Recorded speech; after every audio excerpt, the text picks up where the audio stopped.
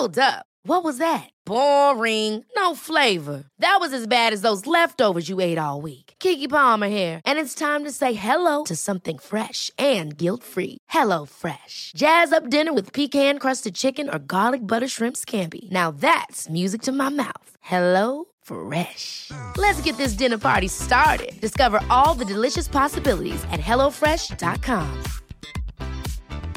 There's never been a faster or easier way to start your weight loss journey than with PlushCare. PlushCare accepts most insurance plans and gives you online access to board-certified physicians who can prescribe FDA-approved weight loss medications like Wegovy and Zepbound for those who qualify. Take charge of your health and speak with a board-certified physician about a weight loss plan that's right for you. Get started today at plushcare.com/weight loss. That's plushcare.com/weight loss. plushcare.com/weight loss. Since 2013, Bombas has donated over 100 million socks, underwear, and T-shirts to those facing homelessness. If we counted those on air, this ad would last over 1,157 days. But if we counted the time it takes to make a donation possible, it would take just a few clicks. Because every time you make a purchase, Bombas donates an item to someone who needs it. Go to bombas.com/ACAST and use code ACAST for 20% off your first purchase. That's bombas.com/ACAST, code ACAST. Hey everyone, I'm David Kern. Welcome to this episode of The Commons on the CiRCE Institute Podcast Network. The education of your child is a commitment that is time-consuming, sacrificial, sometimes overwhelming, sometimes glorious.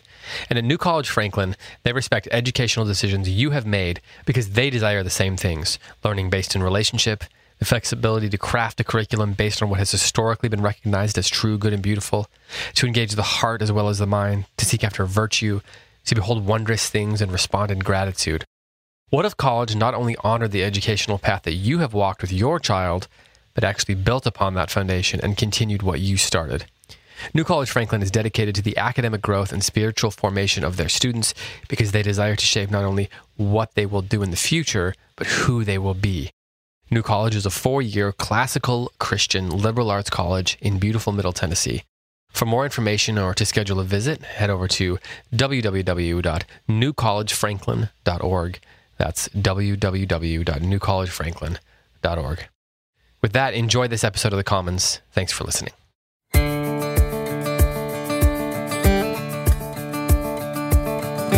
Welcome back to The Commons. I'm your host, Brian Phillips, here for another conversation about school life and leadership. I am joined by a very special guest who has come all the way from the other desk in my office. I'm joined today by Matthew Bianco. Matt, thanks for joining me today. Well, I mean, it was a big sacrifice having to walk all the way down the hall.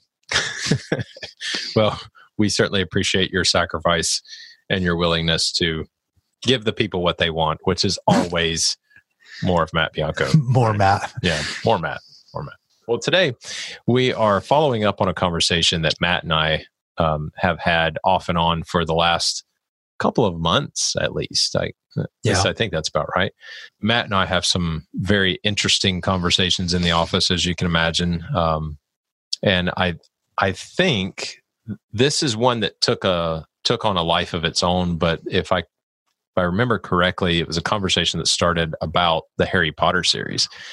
And was it really? I think it was, because the comment was made by someone that they didn't like the Harry Potter series because of the way the adults were portrayed in the series. That it was the kids that had to come to the rescue, and so it seemed to undermine kind of that not necessarily parental authority, but adult authority. And that started this whole conversation that Matt and I have had, again, off and on for several weeks now, at least, about how parents in particular are portrayed in the media, TVs, television shows, movies, and even some book series.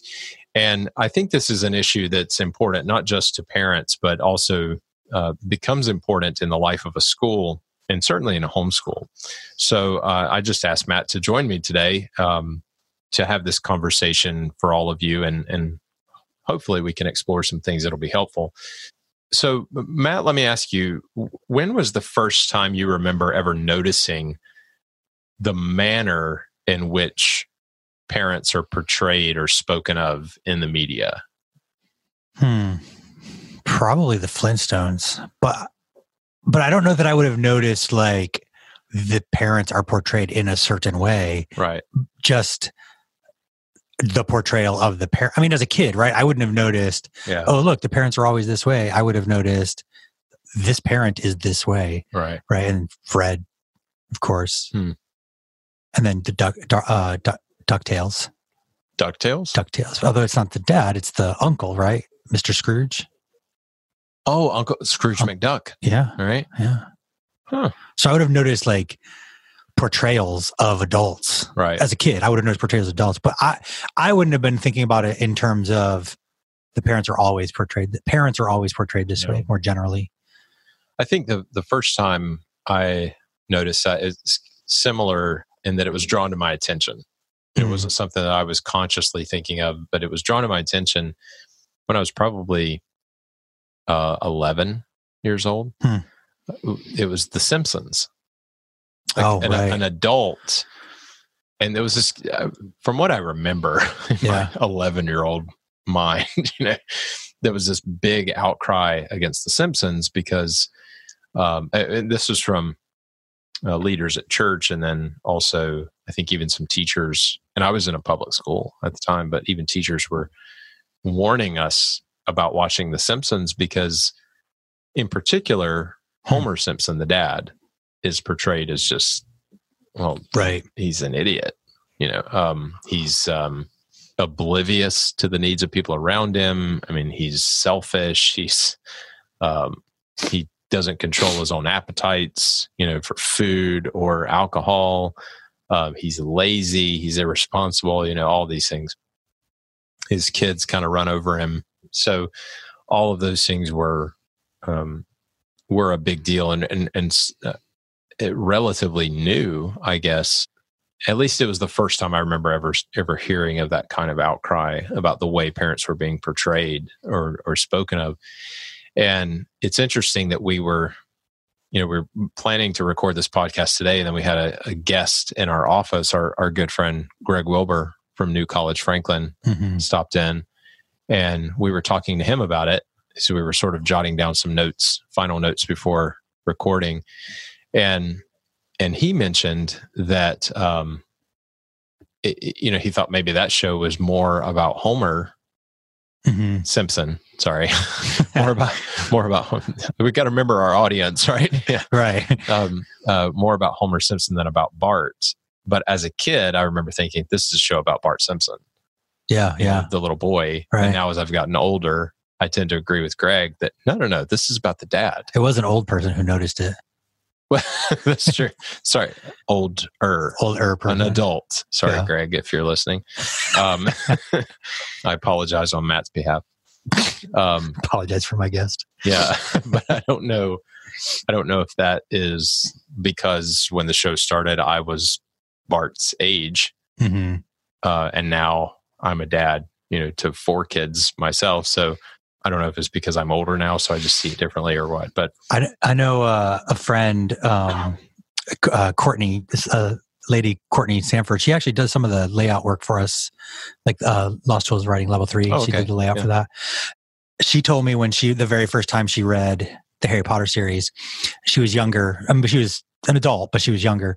That she identified with Hermione. And she saw herself in Hermione the whole way through the book. Right. And then when she read it again years later and her own children were older, she saw herself as Mrs. Weasley. So she identified Mrs. Weasley. Right.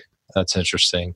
And I think stories that portray characters in very definite ways, it has a way of doing that. But anyway, that's the first time I remember it being drawn to my attention, the way certain characters are being portrayed, in particular, the way parents are being portrayed. So let's talk then about these types of portrayals of parents in particular in the media. We kind of hit on Homer Simpson in particular, at least I did. But what are some other ways that you see parents portrayed in movies and television and even books in particular. So with Homer, you get kind of the foolish, or the idiot dad, right? Yeah. In some stories, you get the parents are gone. Like they're not in the story at all. They're either they're dead or right. Like every Disney movie. Yeah, right. Yeah. They're all dead, or like I've seen one show that my kids used to watch, maybe on Nickelodeon or something. I don't remember what it was called, but where the parents worked overseas, and then one of the children was a young adult, and then the other child was a teenager, and so it was like brother and sister living together, taking care of themselves without the parents, but. Wow. But I mean, the one was old enough to do that, right? Kind of thing. But the parents were both out of the picture, but they hadn't died; they were just gone. So there's some sort of absentee version of it.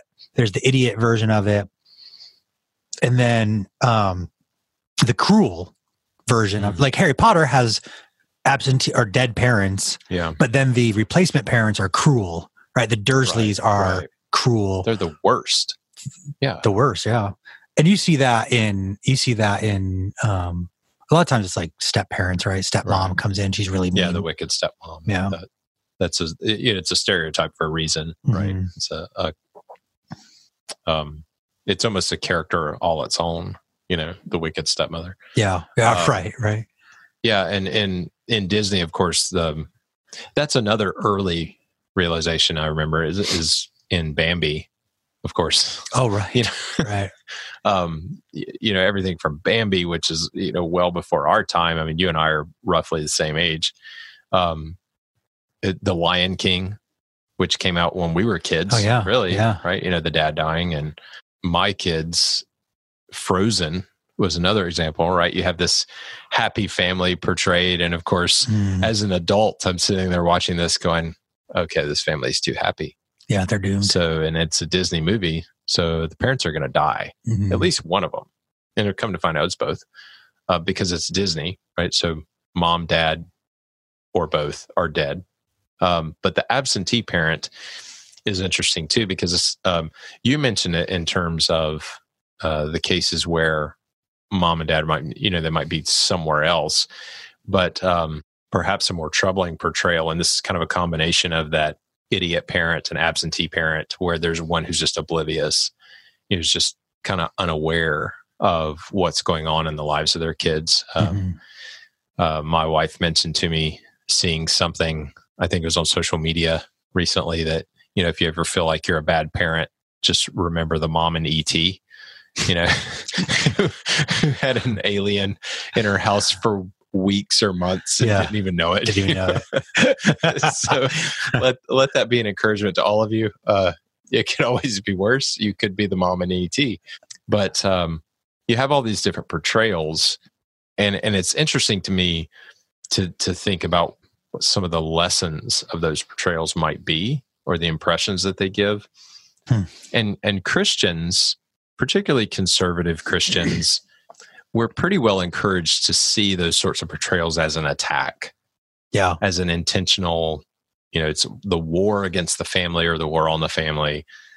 So is the negative portrayal of parents, whether you're talking about the outright evil, the wicked stepmom, or the neglectful image, or the absentee parent, or the idiot, the foolish parent, do you think this is the result of some kind of agenda? Is it really an attack on the family? Is it an attempt to undermine the family structure? Right. Is that a legitimate concern? It feels like it. How can it be otherwise? Yeah. I mean, if you go back to, I guess the 50s, and you've got Leave It to Beaver, and those shows.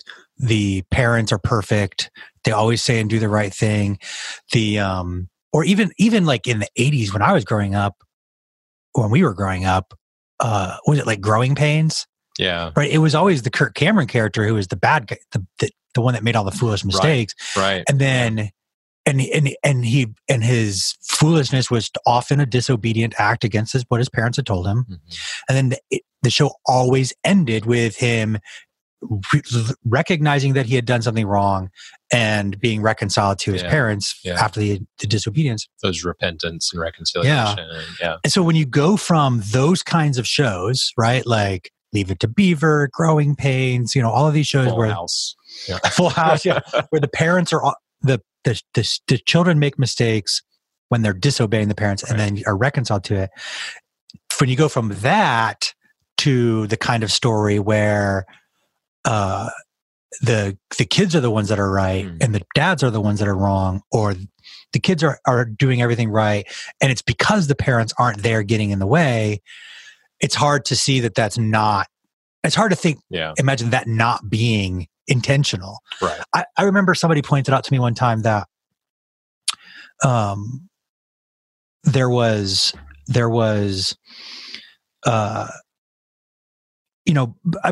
it used to be that any kind of sexual activity was always off scene, right? Mm-hmm. Off stage, off camera. Literally obscene. Obscene. Right. Obscene. Right. Yeah. The obscene was obscene. And then when they did show a bedroom, there were always two beds. Right. And there's always 1 foot on the, they have these rules, right? Yeah. If they're going to be sitting on the bed, they have to have at least 1 foot on the floor. Mm-hmm. And then the very first TV show, if purported to be the very first television show that showed a husband and wife sleeping in the same bed, like it showed their bedroom and there was only one bed in there, is purported to have been the Flintstones. Really? Yeah. So when Hollywood introduces a bedroom where the man and the woman would be in the bed together, they do it to children. They introduce it to the children first, right? Because the adults wouldn't have been able to handle it, I presume, is the reason. They would have been more aware of it, probably. Yeah, and probably would have fought against it, right? But the kids wouldn't know, and so then they can introduce this pathway toward making television shows and movies more sexualized, beginning with the single bed with children, and of course now it's right. So if that's true, and like even there, like it feels like a war, like an attack, right? Like we're going to change the way you prudes view life, reality, sex, the world, whatever, right? And we're going to do it through media, and we're going to do it with your children. Yeah. It's hard to deny. Yeah. As a conservative Christian, it's hard to look at that and say, no, that's not what's happening. Right. It just seems too in your face. Yeah. It feels intentional. And it's such a consistent kind of narrative, right? Mm-hmm. Homer Simpson is not the only idiot father. Right. The Flintstones, it feels so funny saying that. The Flintstones is certainly not the only example of when those sorts of topics or aspects of life are introduced too early. Now, we're having the debate about whether 8-year-olds should be required to have sex education classes, in public schools. In schools, in some states. Right. So, it's hard to see that there's not this attack, that it's not intentional, that there's not a kind of war on the family structure. At the same time, the thought occurred to me that, maybe there's an alternative way to look at this. And I just want to throw this out here. I'm fully aware. Go on. Yeah. Fully aware that I could be wrong. But the thought occurred to me, and this really comes through my own works as kind of anecdotal, as a pastor, and in working in education with CiRCE and meeting a lot of teachers and a lot of homeschooling parents. I just want to throw this out here for the sake of conversation. Is it possible that it's just storytelling has come along, and that storytelling is, as a discipline, learns and reacts to the generation before it? So, for example, you brought up Leave It to Beaver, where you have this idyllic setting, and mom and dad are somewhat perfect. the siblings rarely fight, and when they do, like our homes, right? Basically. Yeah, exactly. Mom and dad are perfect. Siblings rarely fight, just like all of you. All of our listeners, just like your homes, right? And any conflict that they do have is relatively minor and resolved within 30 minutes, right? And counting commercial breaks. Yeah, exactly. Counting commercial breaks, and then life goes on. Right. Right. So just like life itself. Yeah. So here's the alternative I want to pose. In my own life as a father, and in the lives of many people that I know and have worked with and talked with, we all feel this sense that we are so imperfect as parents, as mothers, as fathers, as husbands, wives, as a family, right? We see our flaws, we see our faults, and they're just glaring to us anyway. Is it possible that the people who are writing these books, book series, television shows, movies, is it possible that they're just moms, dads, husbands, wives, sons, and daughters like we are, who are writing stories that are more consistent with actual life? And so you see the idiot father, because whoever's writing these stories are like, as a dad, I sometimes feel like an idiot. I feel like I don't know what I'm doing. My own sin, my own failures, my own flaws are glaring to me, and I'm going to write a show that draws it to light and puts a comic spin on it. Yeah. Is that a possibility? Is it possible that as Christians we're being a little too sensitive, and we really should see this as more honest storytelling that we're just not embracing because we don't like being reminded of our own faults? Right. So that you might be onto something, because it reminds me of a podcast episode that an interview David did with Alyssa Wilkinson. Mm-hmm. And she was the co-author of the book, How to Survive the Apocalypse. The zombie apocalypse, right? Maybe it does have zombie in there. I can't remember. It should definitely have zombie in it. It should. Yeah. They missed a big opportunity if it doesn't. And in that book and in the interview, she talks about how the stories, they cover a bunch of TV shows and movies and books in the story or in the book.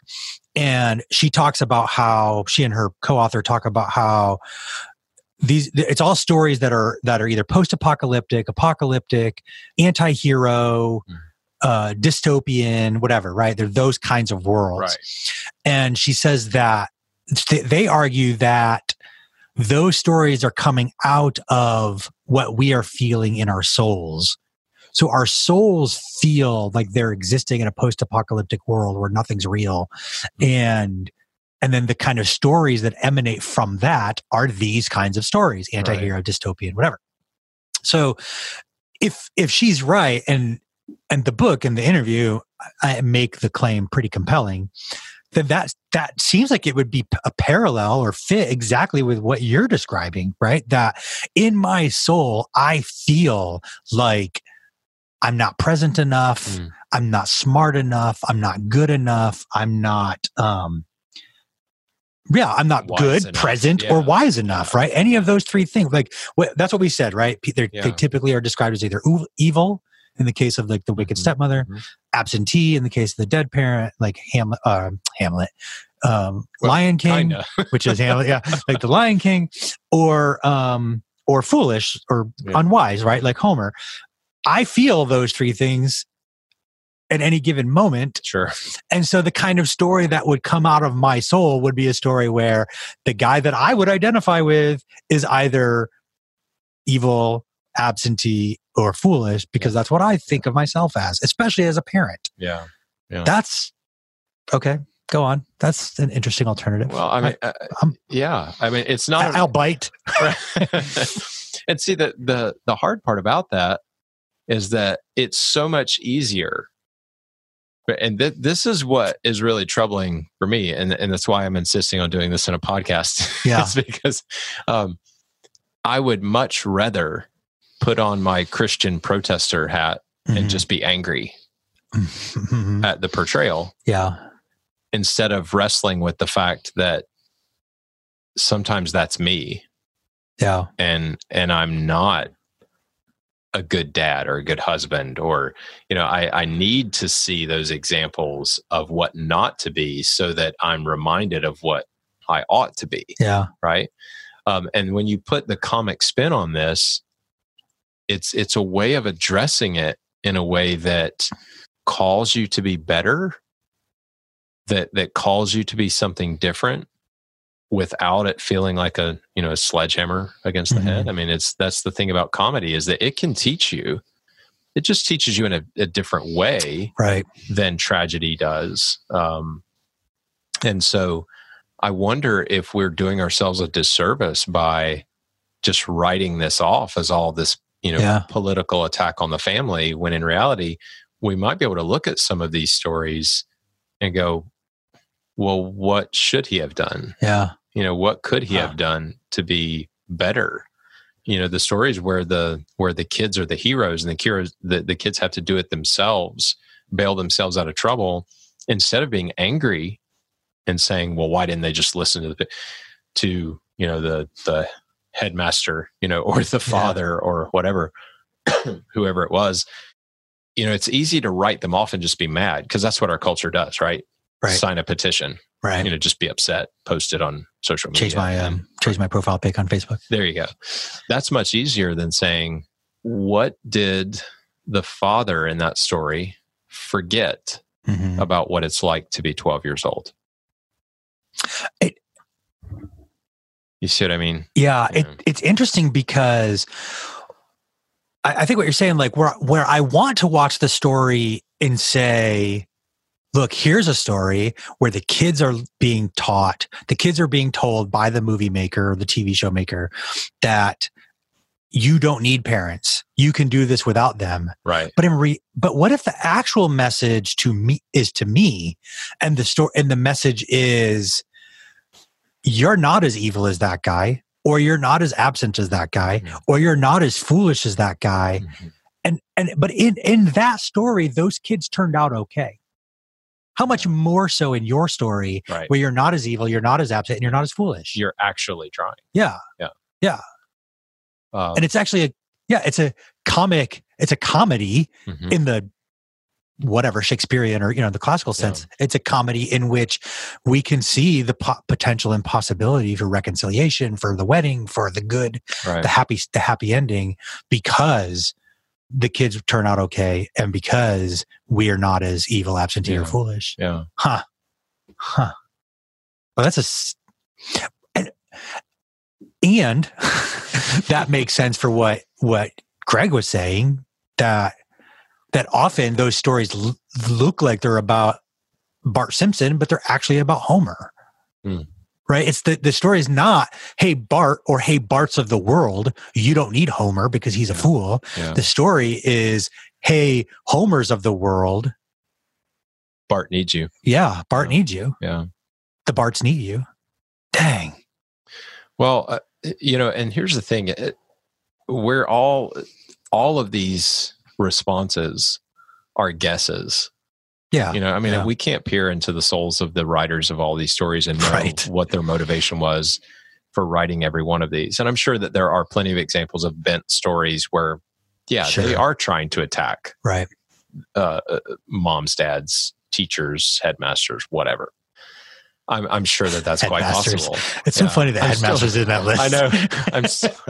You can tell I'm definitely thinking of Harry Potter here, but I'm also keeping my audience in mind, right? So I'm sure that's possible, but it doesn't mean that there aren't valuable lessons there. And I think that there could be, regardless of the motive behind them, there's an impact to these portrayals that we all need to pay attention to. And so it's a reminder to us about how these portrayals can affect our, children, parents, and spouses, and even schools. So what do you think some of these impacts are? What if the reason that we see it as an attack on culture, and specifically the pro-family Christian, conservative Christian, or whatever culture, is because we're looking at the Disney movies and TV shows today, and we're comparing them with the TV shows of the 50s. Mm-hmm. We're comparing, because we're comparing The Simpsons to Leave It to Beaver. What if we compared The Simpsons or Harry Potter or whatever to the fairy tales of old? Right? The 50s might actually be some weird exception that were stories where parents were portrayed problematically, or in the 50s they're perfectly. Right. They were portrayed perfectly, which could be problematic to somebody who's imperfect watching it. Whereas the stories of old are stories where you have evil stepmothers, absentee parents. The story of Rumpelstiltskin with the father foolishly telling the king, "My daughter can weave straw into gold." There's a foolish father if I've ever met one, right? Yeah. Yeah. Like those stories are representative of, those stories have the parents who are foolish, absentee, or wicked. And that goes from, Aesop all the way to, I don't know, the 1900s, the 18 and 1900s. Yeah. And then you have this weird time of life where all the stories, especially the 50s, are like Leave It to Beaver stories. And now we're actually going back to the way stories had always been told. But because we're not remembering those older stories, we see it as, oh, you're attacking the family. You need to be like Leave It to Beaver was. But Leave It to Beaver was actually the anomaly. The variant anomaly. Yeah. That's a good point. And I think there was also, with fairy tales, there was also a very strong connection between the parents and the children having a common heritage of knowing the same stories. They had this understanding. They knew the same tales. They knew the same characters. And so you could have parent and child learning through these tales together. Whereas now it's, pardon the overstatement, but TV is a babysitter. Yeah. Right? Yeah. So you sit your kid in front of the TV and you're done. You don't really know what portrayals are there, what messages are being taken in. And so rather than it being this common heritage of fairy tale, this common heritage of story where mom and dad are learning, and sons and daughters are learning, and they can talk about these same tales together, and see the flaws in the characters that they relate to. Now there's not that commonality. You have explicitly children's stories, children's movies, children's television shows, broken down even to age range, right? Instead of everyone learning through this common heritage of story together.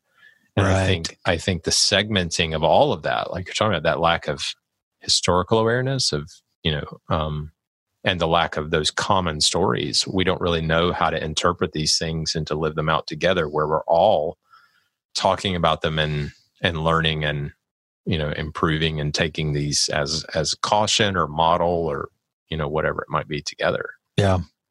I had a friend that wouldn't let her daughter watch a particular Disney show. And I remember her telling me and my wife that she didn't like that show because the main character of the show, the daughter of the show, was always disobeying what her father said. And then she didn't want her daughter to learn to be disobedient in that way. Right. What's interesting is that particular show, whatever it was called, I had watched that show with my daughter multiple times. I've seen a lot of episodes of it, actually, and I still can't remember the name of it. But it's actually the opposite of what we're describing. It was a show from the 2000s or the 2000 teens, but it was a show where the father was always right. And the daughter, every time the daughter disobeyed, she was disobeying her father. And every episode ended with her learning from her mistake and going back to her dad and saying, "I should have listened to you." Yeah. And so it was actually kind of more like the Leave It to Beaver style or whatever, or the Growing Pains or whatever. And yet it was still objected to because of the disobedience of the daughter. It seems almost like we are, to go back to that first portrayal. And again, I get, like, as I was saying, right? I was saying, like, it's, how can you not see it as an attack on the family? Yeah. But maybe that's the problem, is that we've conditioned ourselves to see everything as an attack. Mm-hmm. And then we're missing out on the goodness of Cinderella, Snow White, Rumpelstiltskin, right? Yeah. Except now it's stories like those being told, today in television and movies. And they're almost always remakes. Yeah. Right? Lion King. I mean, we joked just a minute ago that it's Hamlet. What do you know this story? Can you correct this for me if I'm remembering details wrong? But there's some story about, I think it was N.D. Wilson. I think it was N.D. Wilson was at a meeting with Hollywood movie makers or something, and was at a table, like a board table, with a group of people from Hollywood, and they were discussing ideas for a new movie they wanted to make. I don't know why he was there, and it might not be him, so I hope I'm not, whatever. But whoever it was somebody like N.D. Wilson, said that at this meeting, somebody pitched a story, or I think he pitched a story, and it was a story of, like, I don't even remember. It was a Shakespeare play, but he basically told the story of this Shakespeare play and said, we should make this. I mean, you could make a movie that tells this story. And everybody was like, that's brilliant. How did you come up with that? And he's like, it's Shakespeare. It's Romeo and Juliet, or whatever, whatever the play was. Yeah. And they had no clue. Like, they're not, they don't even know the story. They don't even know the stories. And I think whoever it was, their point was kind of like, hard to believe that these guys are masterminds of a conspiracy against Christianity or the family when they don't even giving them too much credit. Yeah. That was kind of his, whoever it was, that seemed to be the point of their story. Yeah. Well, it could be. And I think this is something that we need to at least think about. And I mean, one of the takeaways from this that I think is important for our audience, whether you're a homeschooling parent or a teacher or headmaster or just an interested bystander, is that I think we need to take more seriously the need to see story as an opportunity for us to see ourselves and to learn and be willing to see ourselves in an unflattering light. I think, and I don't want to take a long rabbit trail here, but I think part of the problem is that for too many of us in the Christian world, to speak more specifically, I mean, I'm a Reformed Christian, and I mean, like, from the Reformed tradition, not from. I was going to say, wow, this is interesting. Go on, tell me more. I used to be a Christian, now I'm Reformed. But in the evangelical world, in American Christianity, there's the tendency to take offense, to politicize everything, and I think there's this, theologically speaking, liturgically speaking, we've lost the need for confession and repentance. In our church, every Sunday we have a corporate confession of sin. We all kneel, we pray silently, we pray corporately, to confess our sin. But I think that there's a general discomfort about those sorts of things. And so it's far easier for us to take offense anytime we think that the quote unquote traditional is being attacked, but we don't seem to realize that, the real traditional involves us being honest about who we are, seeing the need to confess our sins, seeing the need to seek reconciliation and repentance. And putting it in those terms reminds me of something that's true of myself that might explain this a little bit. I suppose I'm not the only one, but I'll put it in terms of me. The likelihood that I'm going to listen to a sermon that's about, especially if it's a sermon about sin, and hear the sermon and think of all the people around me that it applies to, pretty high.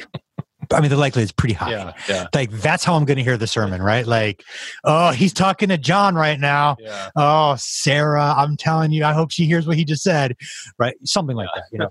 And what do they call them? Pitchfork sermons, right? Where you just pick up what's being and you throw it to someone else. I didn't know there's a name for them, but yes, that's what I'm describing. Yeah. So if I have that tendency with the sermon, isn't the same tendency likely when I'm watching these stories for me to watch the story, and instead of seeing, wait, I am a foolish dad, right? I see, nope, this is what the story's telling my kid. And so I only see how it applies to the people around me rather than how it applies to me. Right. So then I think of it as they're trying to corrupt my child rather than they're trying to correct me. Just the same way I would the sermon. The only difference with the sermon is that it's not trying to corrupt my child; it's trying to correct some other person in the church or whatever, you know. But I only there does the analogy break down, I think. Yeah. Well, it's to complete that old saying. I can't believe you've never heard. I've never heard that. Really? That you need to put down the pitchfork and pick up a rake. Right? Yeah. You need to draw this into yourself, not throw it to someone else. I can't believe that's an old Baptist thing, and we both are used to be Baptists. Yeah. We both used to be Reformed Baptist. Yeah. In the other way, right? In the other way, lowercase r. But yeah, I mean that's a real temptation, isn't it, to take it and to throw it to someone else, and maybe these stories are calling us to take a closer look at ourselves than we're comfortable doing. Yeah. So this leaves us with a lot to think about. I think as teachers, as parents, spouses, these are things that when you see these portrayals, maybe the key is not just getting angry and throwing them to the side. Maybe the key is saying, well, where's the truth in this? How am I? Is this hitting a little close to home? Yeah. Which is why I want to discard it. It's making me uncomfortable. But why? Yeah. Why is it making us uncomfortable? And that's kind of the question. The real reason, we really want to wrestle with. So I think that one of the keys might be in our homes and in our schools, creating this common heritage of story again. The fairy tales, the great books are a good place to start with this, to have these common conversations where we can see ourselves in all of these characters. And as we get older, that may change. The character we relate to might change. But the story and the conversation around that story can remain the same. And, maybe instead of seeing all of these stories and portrayals as a threat, granted, some of them might be, but instead of seeing them all as a threat and an attack, see them, through how they might be able to help and change and improve all of us. I wonder how our kids would. I mean, I don't know if it's possible for them to be completely honest with us with something like this, but I don't mean our children are dishonest necessarily, but to ask them something like, I mean, if you were to ask them when they see that parent, do they see me in that parent?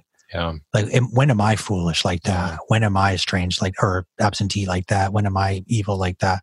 Am I, but I it may be hard for especially a younger child to say, yeah, you're evil, dad. Like, I mean, they're not going to have, right. They're going to be honest in that way. And they're not going to be as nuanced in that way either, in that sense either, So it would be hard to get probably a helpful answer, but it could also be scary to get an honest answer. You may get an answer you don't want, right? But I think a lot of that starts, though. These are gradual things. This takes time, but I think a lot of that can be solved eventually, or it can be improved. I shouldn't say solved. It can be improved by just that incremental honesty and openness with our kids, even with our students. In a classroom setting. With my own kids, there are times I lose my temper, I raise my voice. I know you're completely shocked, Matt, and all of the listeners are. I apologize. I've completely ruined your image of me. But I sin. I disobey God. Sometimes I'm not a good dad. I'm not as patient as I should be, or I'm short-tempered or whatever. You could fill in the blank, and it's probably, been all of it at one time or another. But there are times I have to sit my kids down and I just have to apologize. I have to confess to them. I raised my voice. I lost my temper. I wasn't patient. I said something I shouldn't have. I was absent in the moment. You're trying to talk to me and I was responding to an email or a text message or whatever. And I think in being transparent with them in that sense, we're creating a culture in our home that can be a little bit more honest. Yeah. And as we do that with each other, it cultivates that awareness, that sensitivity, that openness to be able to see, where do we need to change? Where do we need to repent? Where do we need to learn, about ourselves and about each other? And so I think that can happen just one conversation at a time. In the classroom, it's the same way. I can remember having a group of students. It was a first period class at Covenant Classical School in Concord, North Carolina, and I woke up, I wasn't feeling well. I think we had a newborn at the time. So I hadn't slept well either. And I think it was a Monday morning, of course. It's always a Monday morning, right? And I was in a bad mood and I was struggling. I mean, I finally just stopped teaching at one point. And I just told my students, I was like, guys, let me just apologize to all of you. I try never to let my own circumstances or how I feel or how tired I am, I try not to take that out on you guys. And I've done a terrible job this morning. So I just want to say I'm sorry. We've got the baby at home. I don't feel well. I didn't sleep well. So if I'm being really irritable with you, I'm sorry. Yeah. And it completely turned that whole class period around. They were all kind of laughing about, I've got a little brother, I've got a little sister, they were, I woke up on the wrong side of the bed this morning too, and they just appreciated the fact that I was willing to say, I'm human. Yeah. Yeah. And I realized, despite being the authority in the classroom, despite being the teacher, I'm sinning. I'm not doing right by you guys. Yeah. I'm taking something else out on you and I'm sorry for that. Yeah. And that opened up a whole other, part of the relationship between us where instead of it did not undermine my authority to them. No, right. If anything, it strengthened it. Yeah. And so I think that's an important dynamic that we often just leave. We just ignore it. So that's a tough lesson to learn, but it's one that I think would do us all some good. Man, that's the point though, right? Like if we make those, like you said, the common story, and I'm watching The Simpsons with my child, then that creates opportunities perhaps for me to be able to say, oh man, I've been that dumb before. Yeah. I'm so sorry, Right. Yeah. And I don't, I remind myself of that story, not because I want the listeners to think, oh, Brian's the perfect model of this, but just because that story stands out in my mind, because I can think of how many more times I should have done that. How many more times I should have actually just admitted, man, I'm way off base here, so. Well, Matt, thank you so much for joining me for this conversation. I know that we're leaving our audience probably with more questions than answers, but that's part of it. Yeah. Right. That's part of it. So, and thank you to all of you for joining and for listening in on the conversation today. I hope you've enjoyed it. Hope you are left with, whether it's just questions, at least questions that'll be valuable to ask and wrestle with. And hope you'll tune in again next time. For now, I'm your host, Brian Phillips. On behalf of Matt Bianco, thanks again for joining us, and we'll talk to you again soon on the Commons. Bye-bye.